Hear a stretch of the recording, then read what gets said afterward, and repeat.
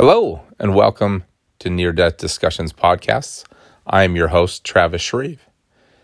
Today we are going to talk about this is a new experience on endorf.org. This is the experience of Lain T.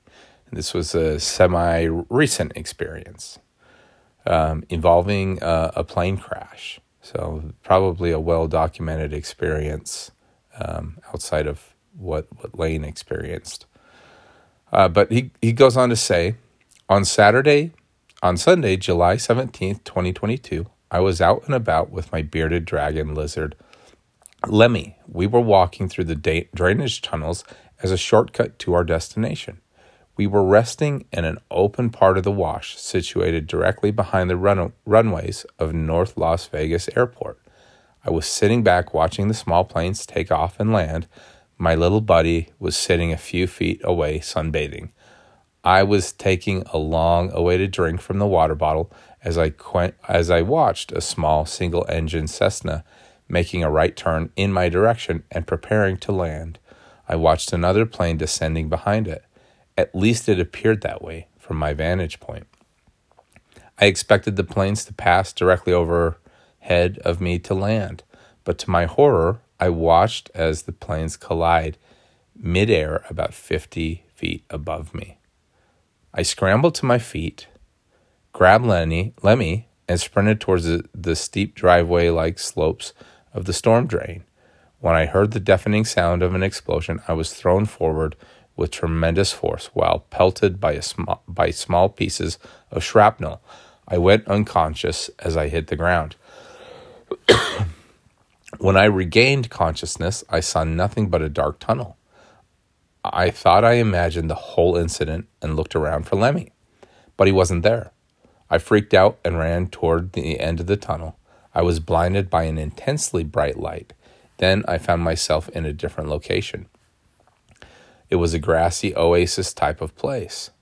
This confused me as I was greeted by a strange robed figure who led me down a path to a field. Numerous people were sitting there. I recognized my grandmother, great aunt, and a close family friend. All of them had died when I was younger. I asked the robed figure, "Who are you?" Instead of getting an answer, everyone else was asking me what I was doing there so early. I replied, "I don't know." I relayed the story that there was a crash. I passed out and woke up somewhere else without Lemmy. I asked if they had seen him and demanded that I get to him. The robed man placed one hand on my forehead and everything became blurry and dark. I opened my eyes. This time, I found myself on the ground and in a lot of pain. As I stood up, I saw the burning wreckage of the small Cessna about 20 feet away from me. The pungent smell of burning flesh and metal was very strong. I frantically looked around for Lemmy and found him a few feet away from me. I picked him up and dialed 911. I explaining the situation while cautiously inching closer to the burning wreckage. I wanted to see if anyone had managed to survive. It was horrible that although it will forever be ingrained in my memory, some things are just better left unshared. I suffered a broken knee and a fractured wrist. Lemmy suffered a broken forelimb and a spinal displacement. We spent the day in the hospital. The nurses were so nice to me and little Lemmy. They even made him his own little splint for his arm. In the end, we were okay. He goes on to talk about everybody else, and it says, unfortunately, that crash resulted in 4 casualties. A few things interesting about this is you can tell as he crosses over, and he may not have fully realized where he was, but as he crosses over, he's still very concerned about his dog. He's looking frantically for the dog, almost misses the chance to say, "Grandma, you shouldn't be here. How am I seeing you?" He almost misses that chance because he's worried about his dog. And I say that to express the love that some people have for their dogs. true peace may not be achieved for some if they don't cross over and get to see those animals that they've loved so much. And there are people here that have never truly had the love of a human being like they have with a loyal animal, a dog or a cat. And so it is comforting that we do read this. This isn't one of them because his dog did not pass, but it is comforting that we do read stories wherein the experiencer is able to see a pet that maybe passed away when they were a young kid or maybe passed away a decade ago. But we do see that they are able to see these animals and even react, even have a level of communication with these animals. So we don't see that in this case, but we do see that would be very important to Lain here, that when it's his time to go, that Lemmy's there with him. And I'm sorry, I'm talking as if Lemmy is a dog in this case, but Lemmy is a bearded dragon. Lemmy is his lizard that he had with him. But the same thing applies. You can tell that this animal is very, very dear to him and very important to him, and that comfort of hopefully seeing Lemmy on the other side would be the same. So, very, very interesting story. He doesn't seem to fully appreciate or understand where he's at, partly because of that worry about Lemmy. I think a lot of times we see these experiences and they're not with somebody at the moment of impact, and so they cross over and they're not necessarily as worried about somebody else or a pet or some other soul, be it an animal or a human. But in this case, he truly is, he's worried about Lemmy in this case. And so very important to him to get back to Lemmy.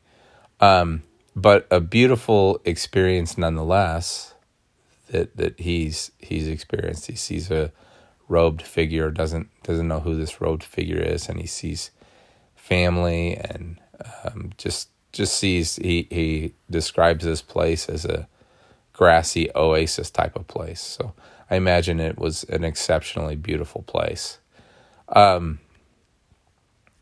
So the interesting things here are that,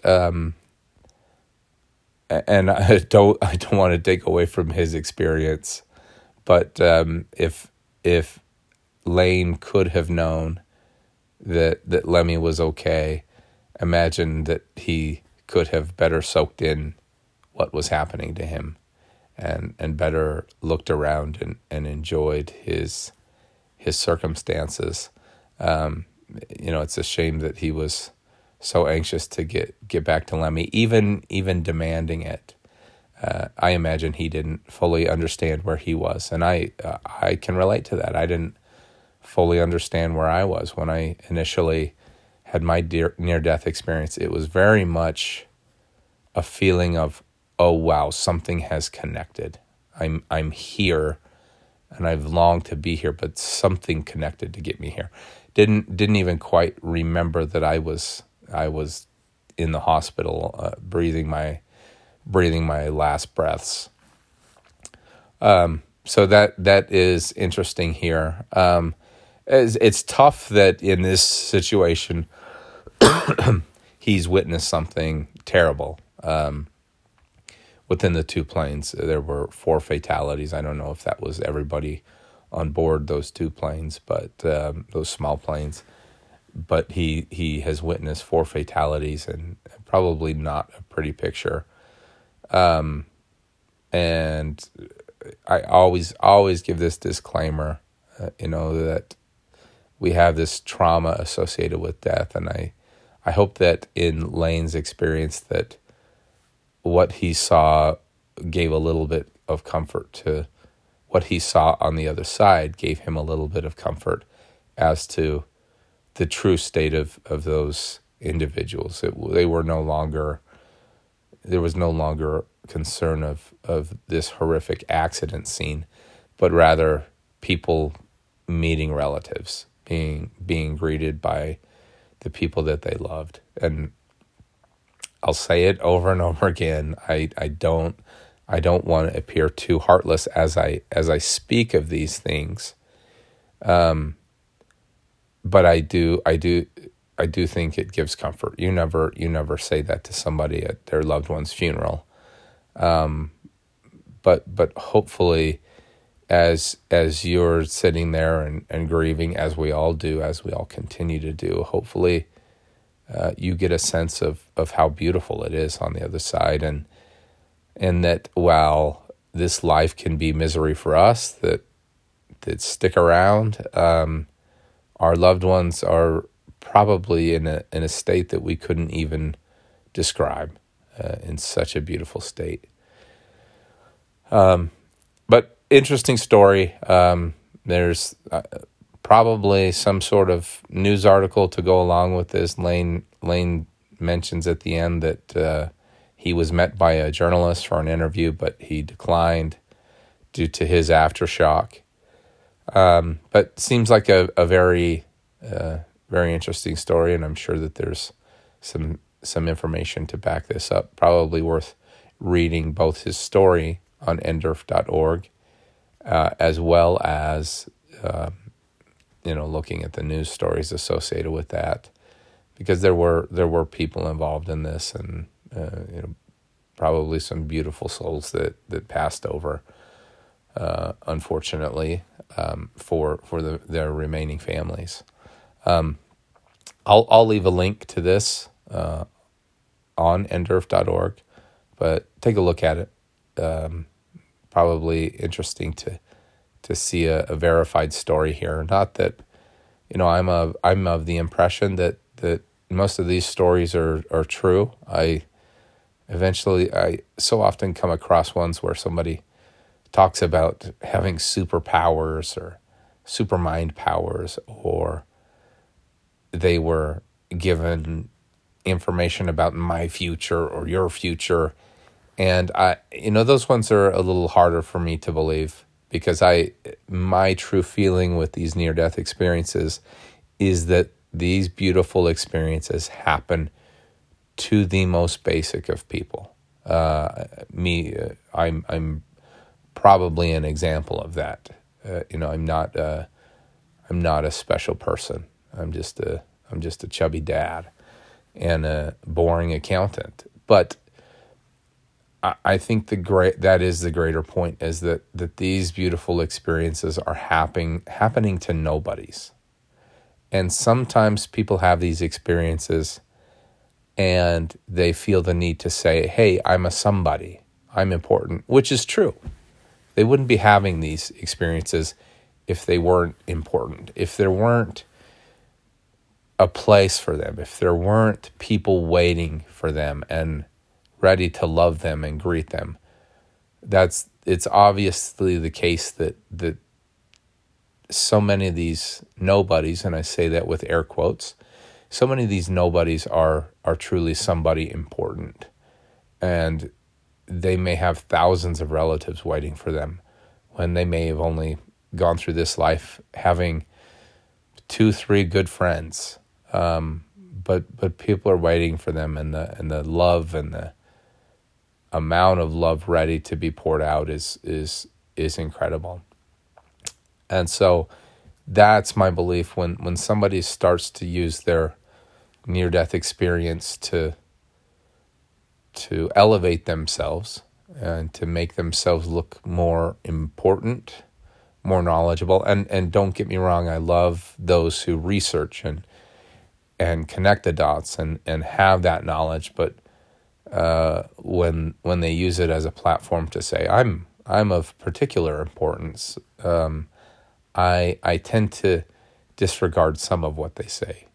I don't typically disregard all of what they say, but I've seen somewhere the story evolves and their importance in the grand scheme of things, their presentation of their importance evolves. And at that point, I become a little disinterested in what they have to say. But plenty of intelligent people out there, plenty of people who've never had an experience that have so much to expound, and plenty of people who have had an experience that have so much to expound and give to us. And I hope that for you, whether or not my personal experience has any bearings to you, I hope that you find comfort in the experiences of others that I read to you, and that maybe in my own experience I've gleaned enough to connect some dots and convey that feeling of comfort and beauty. Just today on a Facebook group, somebody was talking about missing a daughter terribly. She was in a car wreck, and this mother was terribly missing her daughter, and she just had a lot of questions. Are there any near-death experiences out there that can explain to me how it felt or what it's like? And the thing that really comes to mind, and I've obsessed over earlier in my life, I've really obsessed over the unfairness of this world, and the simplest way that I could describe the beauty of this place is essentially that I believe that there were people willing to be born in North Korea under an all-watching eye of violence, starvation. They were willing to be born in North Korea just to have the chance to come back, to have the chance to learn something on this earth and have the chance to come back. Now, that's easy for me to say in my middle-class upbringing. Things were always pretty easy for me. Had some jarring situations as an adult, as I've lost children. But even so, I feel very blessed as an adult. I feel like my opportunities to provide for my family are plenty. I have clients that love and appreciate me as a boring accountant. They take good care of me, and I have so much. I have so much to be grateful for. And so maybe it's hard for people to hear me talk about somebody who's going to be born in some African tribe with none of the comforts that we have, or somebody that's going to be born into North Korea in fear, or even worse, in some cold place that's similar. Siberia. I guess North Korea is plenty cold. But lately, as it gets colder, that's one of my big fears, is being outside for an extra 5 minutes and being cold. So, testament to how wimpy my life is, how easy my situation is. And so I don't want to sound uncaring as I say that, but I do feel confident that as we hear these stories of people who essentially had this agreement, they were excited to come to this earth. I think that the people who know that they were coming to earth in some communist regime, or in poverty, or in a very dysfunctional family, I think those people were excited too, because I think at that time they had a better understanding of how minor this life is compared to the grand scheme of things, but also they had a glimpse of how special their return would be. And so those would be my words of comfort to a mother who's missing their daughter, is that yes, this life is tough, and she's probably got decades to go until she sees her daughter again. But number one, her daughter is likely experiencing something incredibly beautiful, and she has that to look forward to. So I hope that message is well conveyed to you, and that not only will you look forward to death without speeding things up, but you'll try to live life in a way that you'll be better prepared. I don't want to tell you what your beliefs should be on the matter. A lot of people come back from these near-death experiences with a desire to be kinder, to be more open to people, and to be more loving. I've definitely felt the same, and just been blessed for it. I saw this sweet old lady carrying her groceries the other day and waiting at a bus stop, and there was no way I was going to let her wait in the cold for a bus. And the new version of me, I kind of stopped some traffic and told her to get in my car, and I took her to her apartment. We loaded things up, and I'm getting calls every so often from this old woman with a Bosnian accent, and she says, "I make you baklava. I make you Bosnian treat." It's brought joy into my life to be a little bit more aware, and as you focus on the things that you shouldn't do and the bad things to avoid, I would just say focus on the good things as well. Focus on people that you can take care of. A little ride to somebody. I've learned over the years that you are safe picking somebody up who's carrying 8 bags of groceries. They are so happy to have your help that you're safe to do that, and you really have an opportunity to bless somebody's life. It's something small to you, but you can be a blessing in the lives of others. And so I would say look into those things, look into those experiences, fill your life with those experiences. And I think that as your time comes and you cross over, I think you'll better understand where you're at. You'll have even more people there that love you and are waiting for you, and people that are just proud of you, that in this miserable place, you've found time to take care of those around you.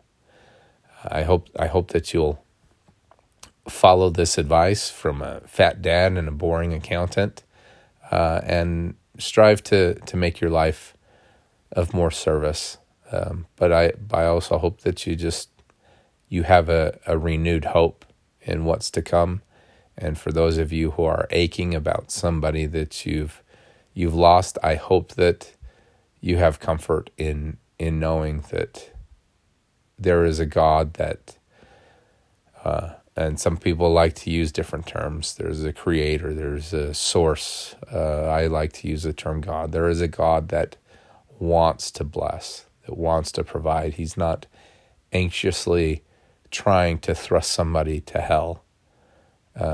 Give them a miserable life in some cold part of the world where life is essentially prison, and then send them to some cold, dark hell. That's not who our God is, and that's not who the Creator is. We have somebody, there is a soul out there, greater than us all, who wants to bless us and wants us to return and to experience things that just can't even be explained. So, thank you for following. Thank you for listening. Hope to have you around, and as things move into busy season, it may tax-wise, it may slow down a little bit for me, but I'm going to keep trying to read these stories for you, and hope you find time in your commute or whatever to give it a listen. I know that I'm very interested in other podcasts of this subject, and so I do the same. I can't talk as I'm driving, and so I listen to other podcasts. And there's some where people are interviewed. There's some where these stories are simply read, and I love them all. I like both types of podcasts, both types of opportunities to hear of these other stories. Thanks again for being here. Thanks for listening, and hope you have a good one.